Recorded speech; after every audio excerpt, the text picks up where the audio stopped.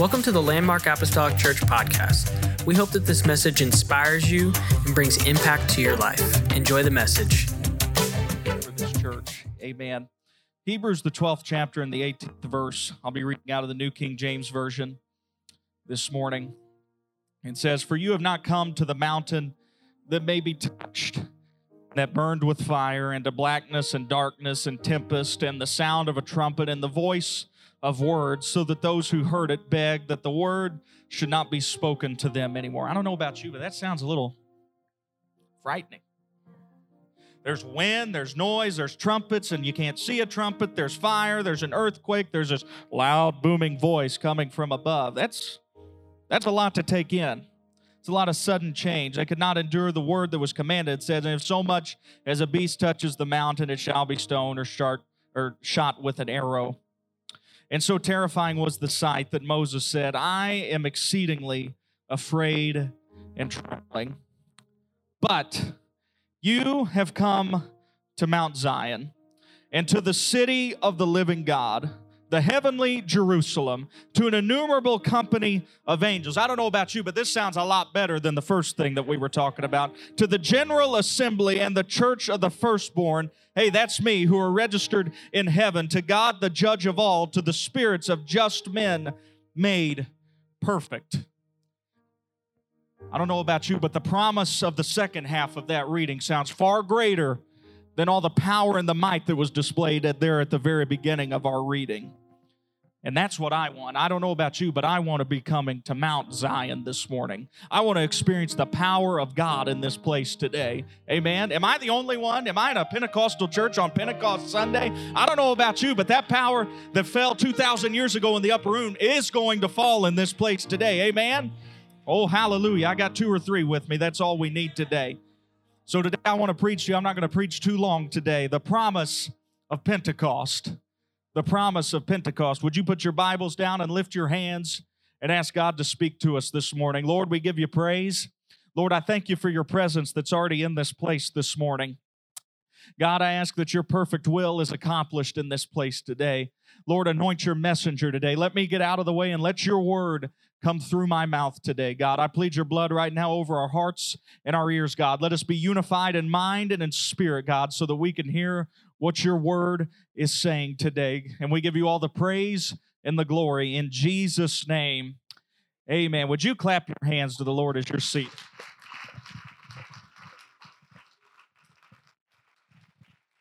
Amen. You may be seated. Thank you. Amen. Praise God. I'm so glad to have my wife and my daughters with me today. Man, it's not always we get to have all of them with us when we preach out, but they all got to make the short journey down from Highland today. I'm down 2, and the 2 of them decided they'd rather go to Sunday school than listen to Daddy preach. They've got snacks in there, though, so I kind of understand that. I'm sure they do. I speak it in faith. Amen. I'm glad to have them with me today. And how many would agree with me today that it's easy to get stuck in the past? Yeah, it's easy to dwell on things. And and this is just our nature, Brother Graham. We put on the rose-colored glasses of nostalgia sometimes, and we look at yesteryear and we think about all the good things that happened. We think about our first date with our spouse. We think about the night we proposed. We think about our wedding day. We think about when our children were born, or we think about when we received the Holy Ghost, whatever have you. We think about these, quote, good old days, if you will. But here's the thing that I discovered in my short time, some people would say on this earth. It is compared to others. But nostalgia, I've discovered, it seems to only remember the good things that happened. I don't find myself at family get-togethers sitting around and talking about all the bad things that's going on.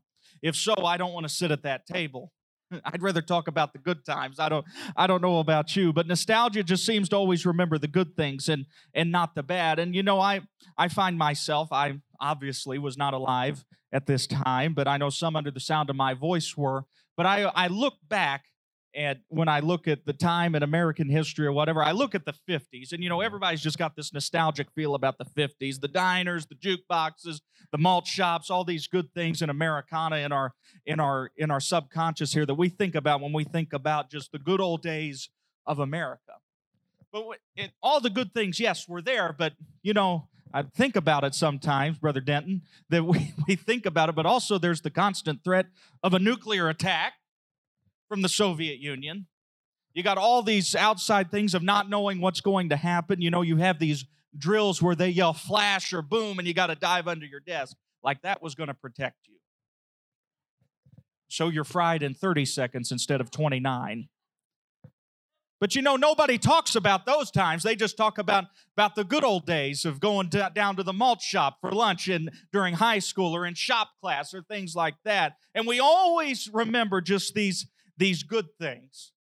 And it's easy because of this for people to get stuck in their own past. They just become so set on it. I think we all can think of that man or that woman who's in their mid-40s or maybe even older. I'm not saying that's old by any means, so please don't get offended this morning, but they're in their mid to late 40s, and yet they seem to think that their best years were their senior year of high school.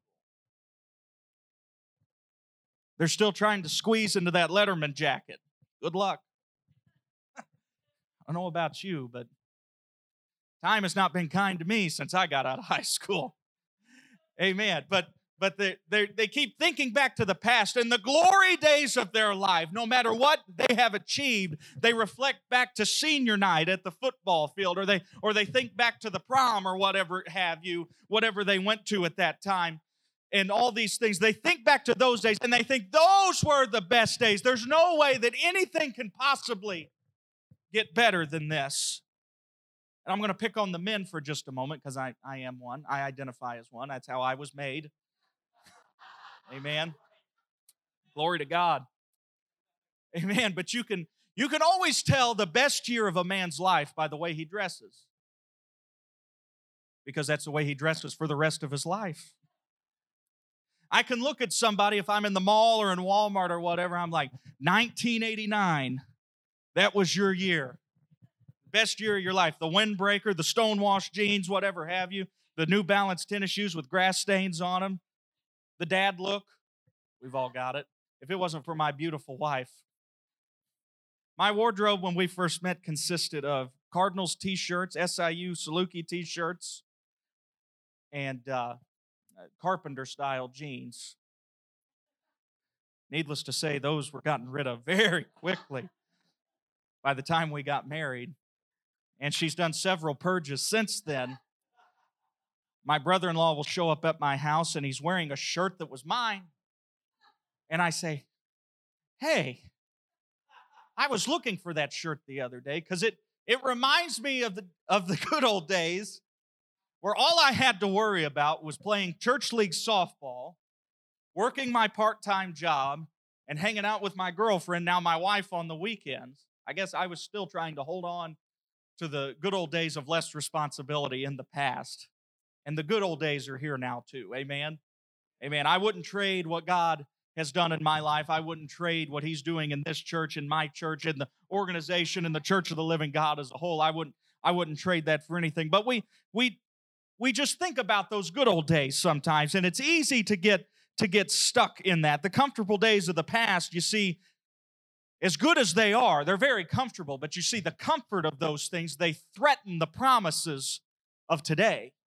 They threaten the promises that were made of a better tomorrow, and when they could be happening today, we sometimes sit back and just say, yeah, but I'm comfortable here, living in the past, if you will, or living in my comfort in the present, whatever have you. They inhibit us from trying new things, from branching out, etc. You fill in the blank. It inhibits you from change. Okay? It inhibits you from experiencing change, from going through something.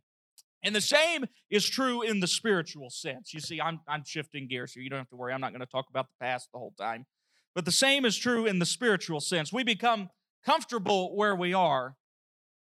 You know, if I'm glad you've been in church 50, 60 years, if there's somebody here that's been there, but I hope that you aren't still going on that one Pentecost experience that you had some 50 to 60 years ago. But it's easy to become comfortable and lulled to sleep. It's a great trick that the enemy uses. We become comfortable with where we are, living on the past promises of yesteryear. Yeah, God's been good to me, and He's delivered me out of some things in the past, and I give Him glory for that, but I'm believing of a testimony today of what He's going to do in my life. I'm believing of a testimony tomorrow of what He's going to do in somebody's life. Amen? Amen. I remember a man that would, we don't do testimony services anymore, really. Nobody say anything. But I remember, that, has anybody got a testimony? And, people be popping up, talking about something in that week that God had done in their life. Man, thank God for that. And then this man would stand up, and he was a good 5-minute testimony guy. I mean, you could set your watch by him. And he'd stand up, and I was a child, so late 90s, early 2000s. It's been quite some time ago, 20 years or so. And I remember he'd get up and he'd start with the year 1977. That's before my time. And it was a great testimony. I'm not trying to take away from that. I'm not trying to belittle that. But I'm thinking, it's 2000, fill in the year here. And the best thing you've got to talk about is from 1977? What's God done for you lately? I'm not talking about, it's a what have you done for me lately kind of relationship with God, but I don't know about you, but in my relationship with God, it's a daily thing. It's a daily thing where He's moving in my life. I don't have to hearken back to 20, 30 years ago to tell you about a move of God in my life, but I can take you to an altar just last week. I could take you to my prayer closet at home where I had an encounter with God. Amen. Amen. I don't want to become comfortable because even though I might have this aversion to change, and most of humanity does, our God does not have an aversion to change. I know His Word is forever settled, and His Word says that He changes not, but guess what? He is in the business of changing people's lives. Amen? The prophet Isaiah, he talked about it in 43:19. He says, behold, I will do what? A new thing. Guess what? Change is coming. The prophet is saying, now it shall spring forth. It's suddenly going to happen. You gotta be ready for it. Shall you not know it? Because you're gonna miss it if you're not ready for the change. You're gonna miss the promise if you're not ready for it. That's what the prophet is saying. It's dynamic, it's quick, it's suddenly. And because God is dynamic and always moving, many times that brings this sudden change. We don't like things to happen suddenly. We like this gradual thing over time where we can see it, we can plan it out, we can formulate our plans.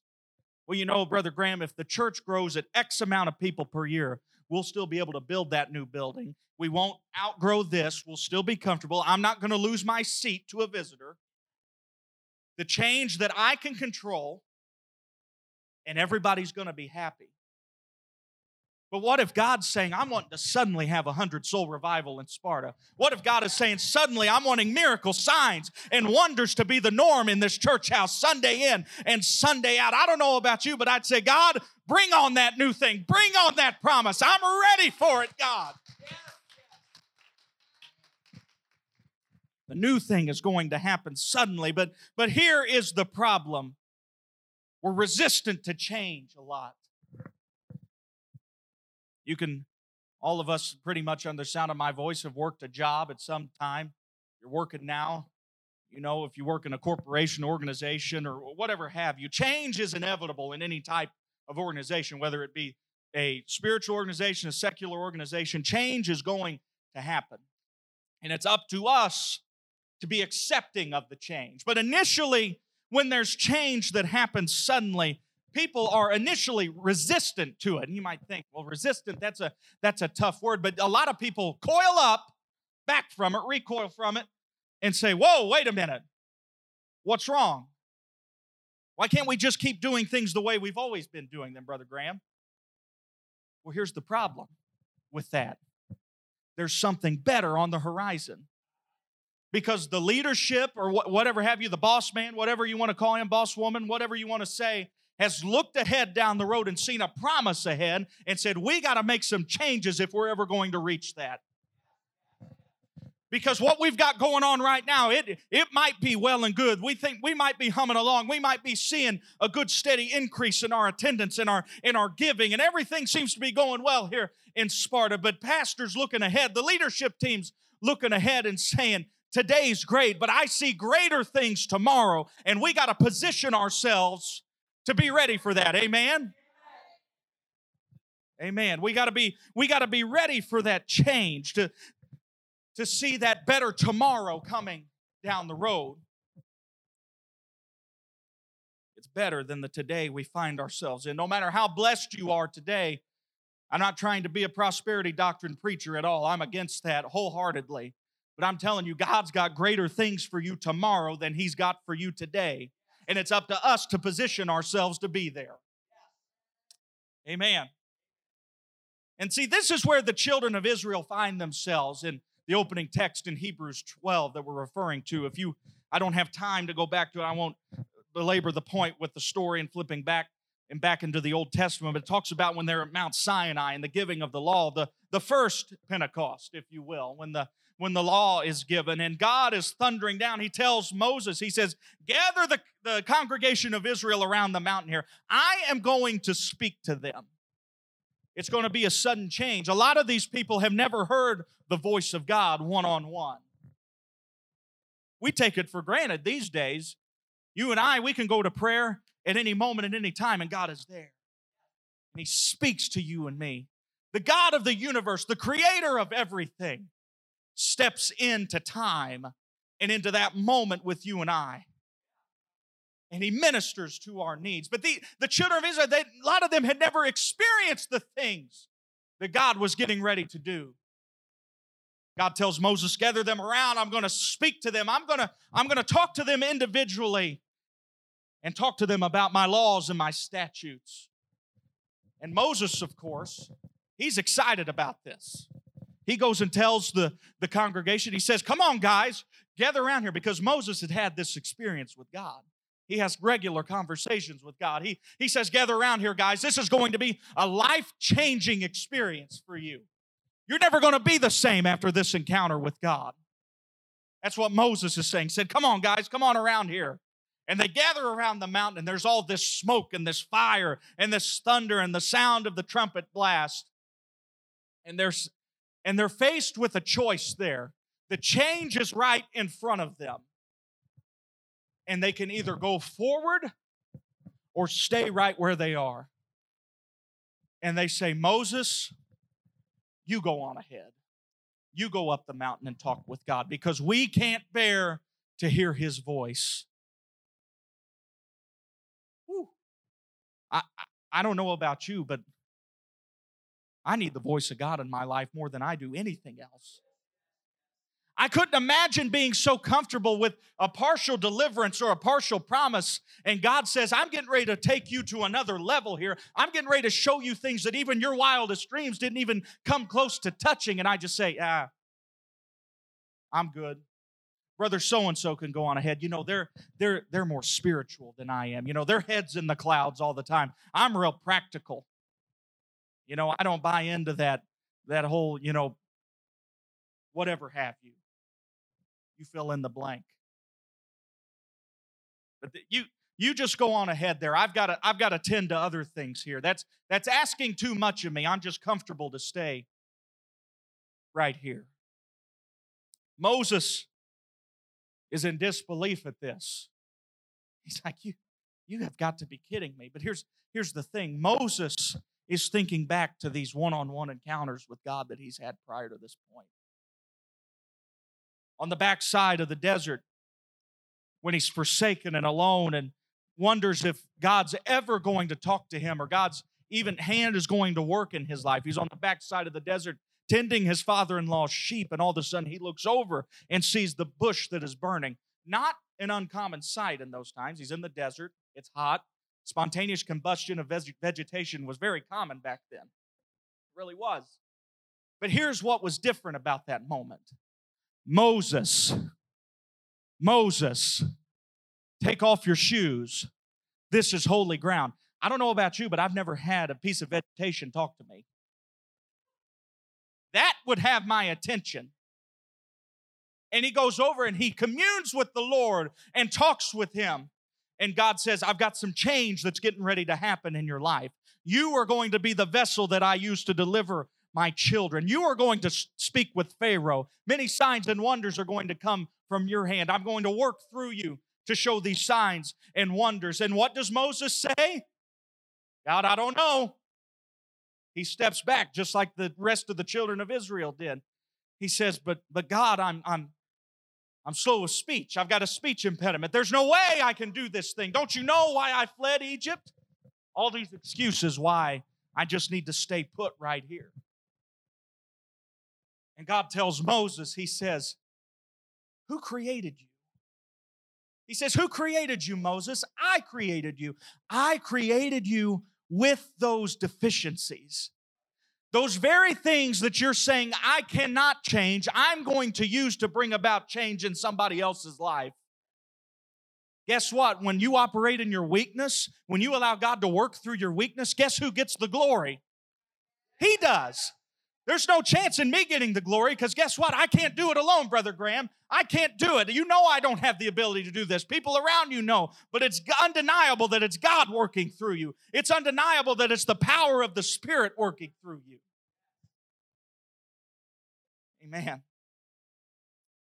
It's a missed opportunity at Mount Sinai on that first Pentecost. The first Pentecost was marked with the power, with the fire, everything that the day of Pentecost in the book of Acts talks about. God's got this desire for one-on-one communication with His people just like He does today.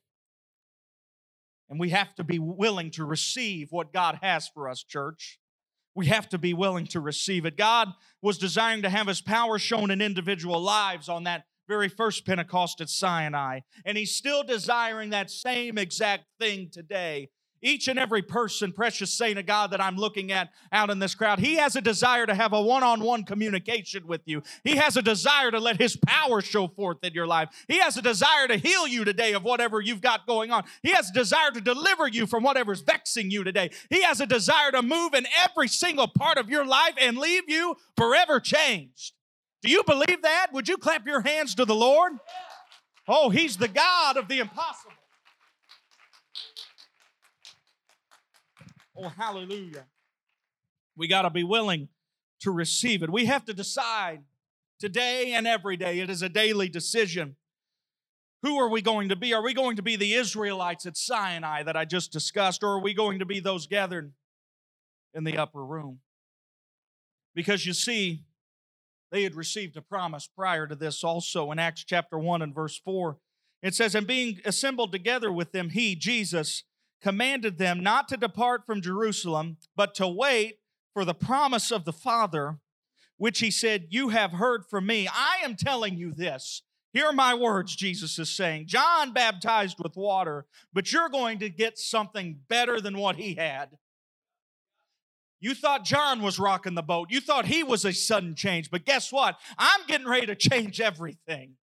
Woo, hallelujah. John baptized with water, but you're going to be baptized with the Holy Ghost not many days from now. Hallelujah.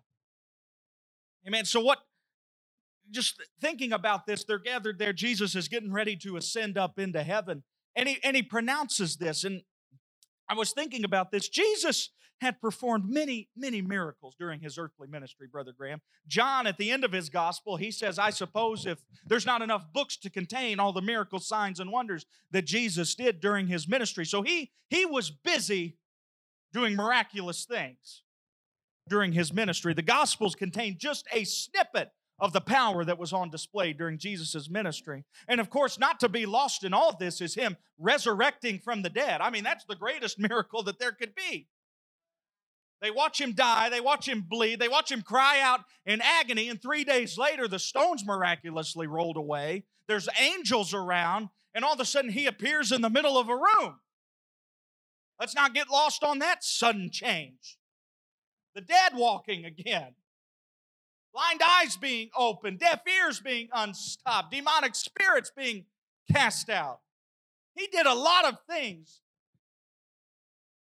And Jesus In spite of all this, all the great days of the past that the disciples had in their trophy case, if you will, in spite of all this, Jesus says there is something even better just on the horizon.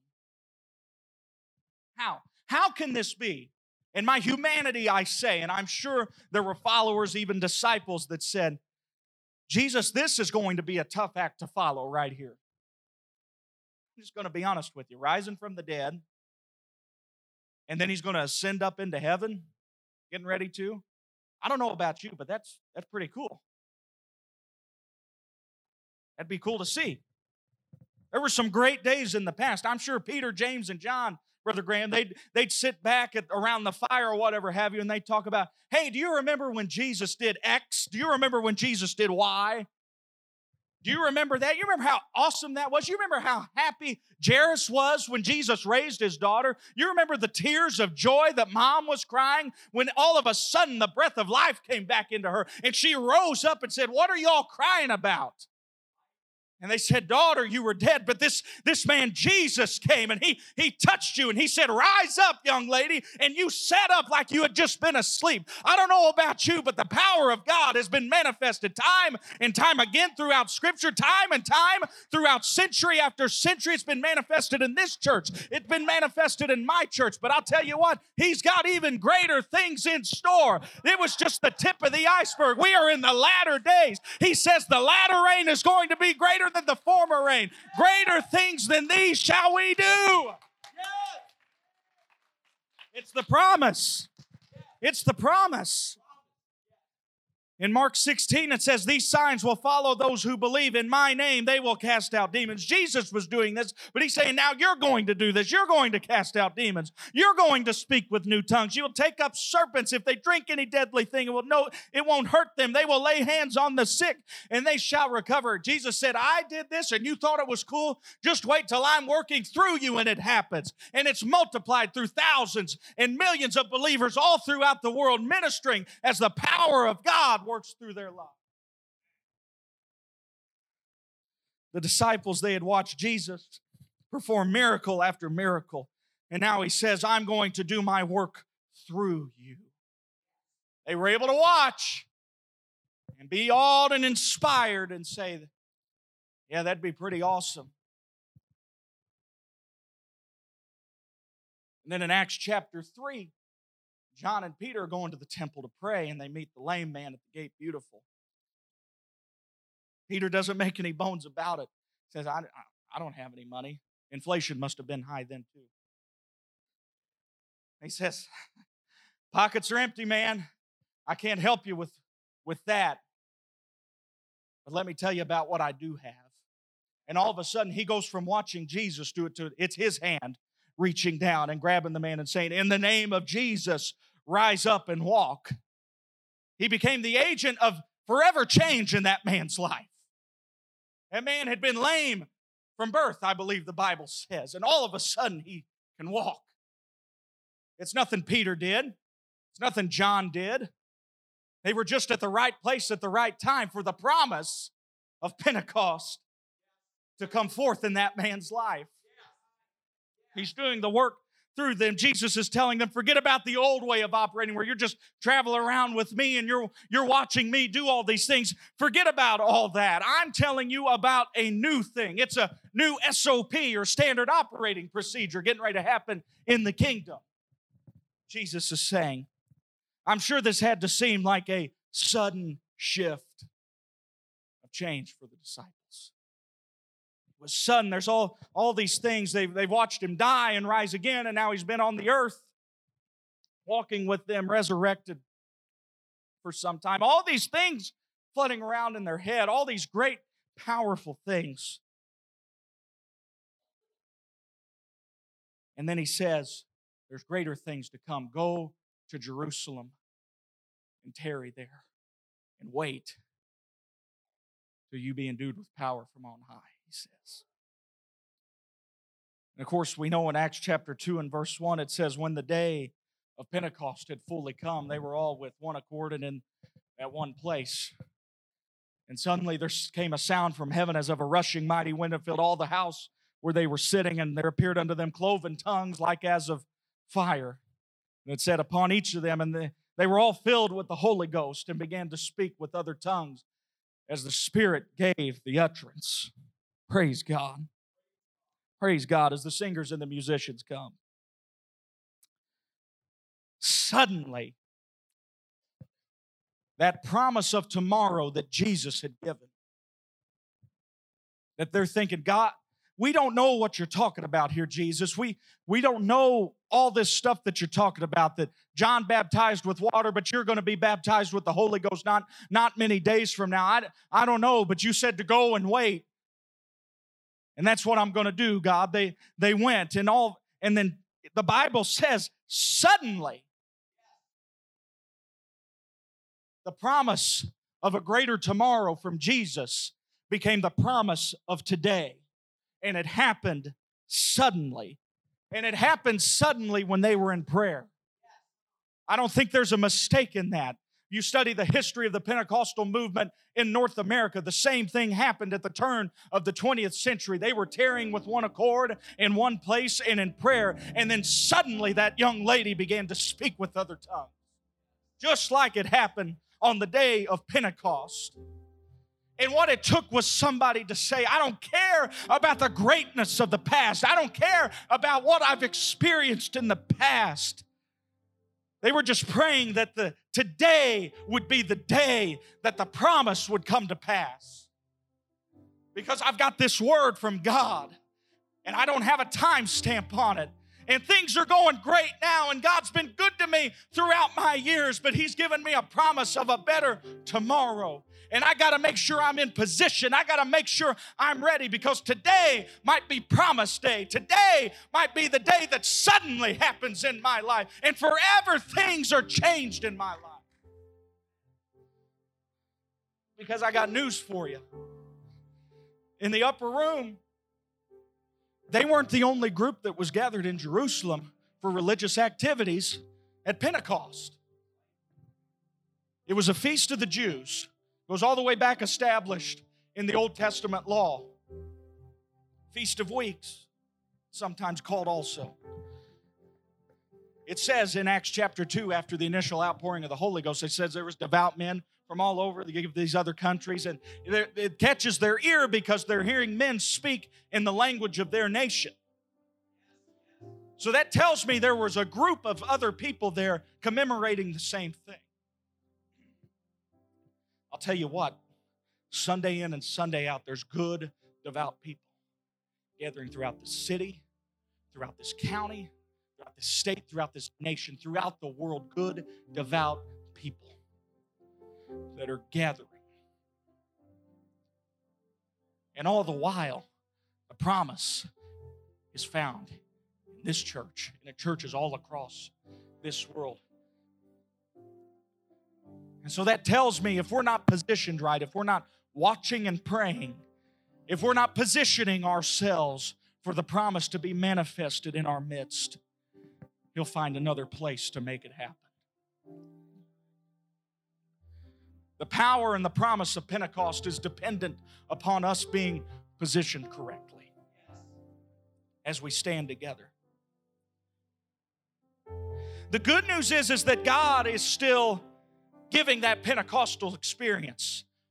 Not on a yearly basis like the festival of Pentecost, but it's on a daily, it's on an hourly, it's on a second basis. Throughout the world, I love hearing reports from Brother Bruce Howell, our General Global Missions Director. And he has the figures that somewhere X amount of people are being baptized and receiving the gift of the Holy Ghost for the first time every single minute. Pentecost is happening every day, not just Pentecost Sunday. The promise of a better tomorrow is for today. It's for the next day. It's for the next day. That's what Peter was getting at in Acts 2:39 when he says, for the promises to you and to the next generation. It's for tomorrow. And to even those that are far off that I haven't even met yet, that He hadn't even thought about you and me being here in the year 2022. But He says, hey, guess what, Landmark? The promise is for you. The promise is for you, sir. The promise is for you, ma'am. All those that are far off. As many as the Lord our God shall call. The promise is for those that are near, and the promise is for those that are far. Oh, praise God. No matter, the promise of today is greater than the failures of your past. The promise of today of Pentecost is greater than even the greatest day of your life. That you thought that life could not get any better than it is right now. Guess what? The promise is greater than that. When you say my wildest dreams would come true in my walk with God or in my church if X happened, guess what? The promise is greater than your wildest dreams. Because we serve the God of exceedingly. We serve the God of abundantly more than we could ask or even think. Our minds cannot comprehend what God has for this church. Do you believe that? It's a heavenly promise. It's a godly promise. Let's not put mortal limitations on what God can do. It's greater than every triumph and every tragedy, every good day, every bad day. This promise is for a better today. If you need change in your life, guess what? The promise is today. 2 Corinthians chapter 6, Paul quotes the prophet Isaiah, who he didn't know exactly what he was talking about. He was looking ahead in time and seeing dimly. Isaiah spoke under the inspiration. He says, in an acceptable time I have heard you, and in the day of salvation I have helped you. He could see God was speaking to him about this future day of salvation. And Paul follows that up. He says, now is the accepted time. Behold, today is the day of salvation. You've been looking for the promise. Well, today is the day that the promise comes true in your life. Today is the day of salvation. Today is the day that you experience Pentecost, whether it be for the first time or it be for the 1,000th time. Today is that day. Today is the day the promise of Pentecost can come to your life. And because of that, we have a reason to celebrate today. Whether you've experienced this Pentecostal thing I'm talking about, or whether you haven't, it's a day of celebration. Because the intent of this feast when it was instituted is to celebrate the harvest. They would take the first fruits and the wave offering of the loaves of the grain that they had just harvested, and they had sown months prior, hoping for a better tomorrow, knowing that only God can give that better tomorrow. And there's going to come a day when we reap that harvest. And the Feast of Pentecost was that day of harvest where they began to reap everything that they had put in God's hands. And God had promised them, if you walk in my statutes and keep my laws, I'll make sure your harvest is greater than anything you could have ever achieved on your own. And so it's a reason to celebrate today, church. And so my altar call is a simple one today. It's for everybody. If you would gather around the altar if you're comfortable with that.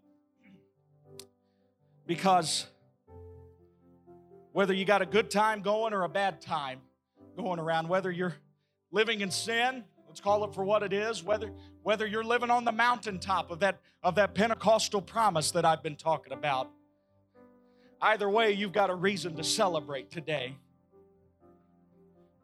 Because of God working in your life as He has been, or because today is the day of that suddenly moment in your life that for the first time the Spirit of God comes into your life and you begin to speak with other tongues, as the Scripture said, as the Spirit gives the utterance.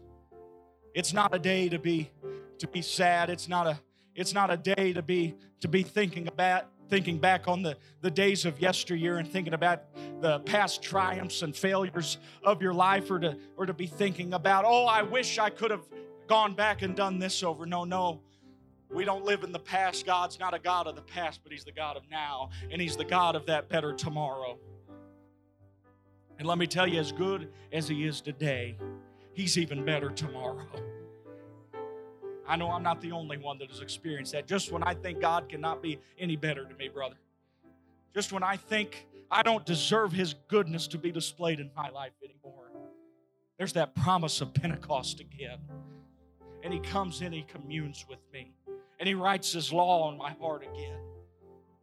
And today is better than yesterday, and tomorrow is going to be even better than today. So I don't know where you find yourself if you've lifted your hands all over this place today. This is between you and God. Like it said in the book of Hebrews and in the Old Testament, He was designed to have a one-on-one encounter. This is a one-on-one encounter between you and God. So we don't need to hang our heads low, but we need to rejoice today. We need to celebrate that the God of Pentecost, the promise of Pentecost has come, and it can be experienced today. It can be experienced tomorrow. It can be experienced until the end of this age as we begin to worship and sing together. Thank you for listening. Special thanks to those that give generously to this ministry. If you would like more information, please visit our website at landmarkapostolicchurch.net. But have a great day and God bless.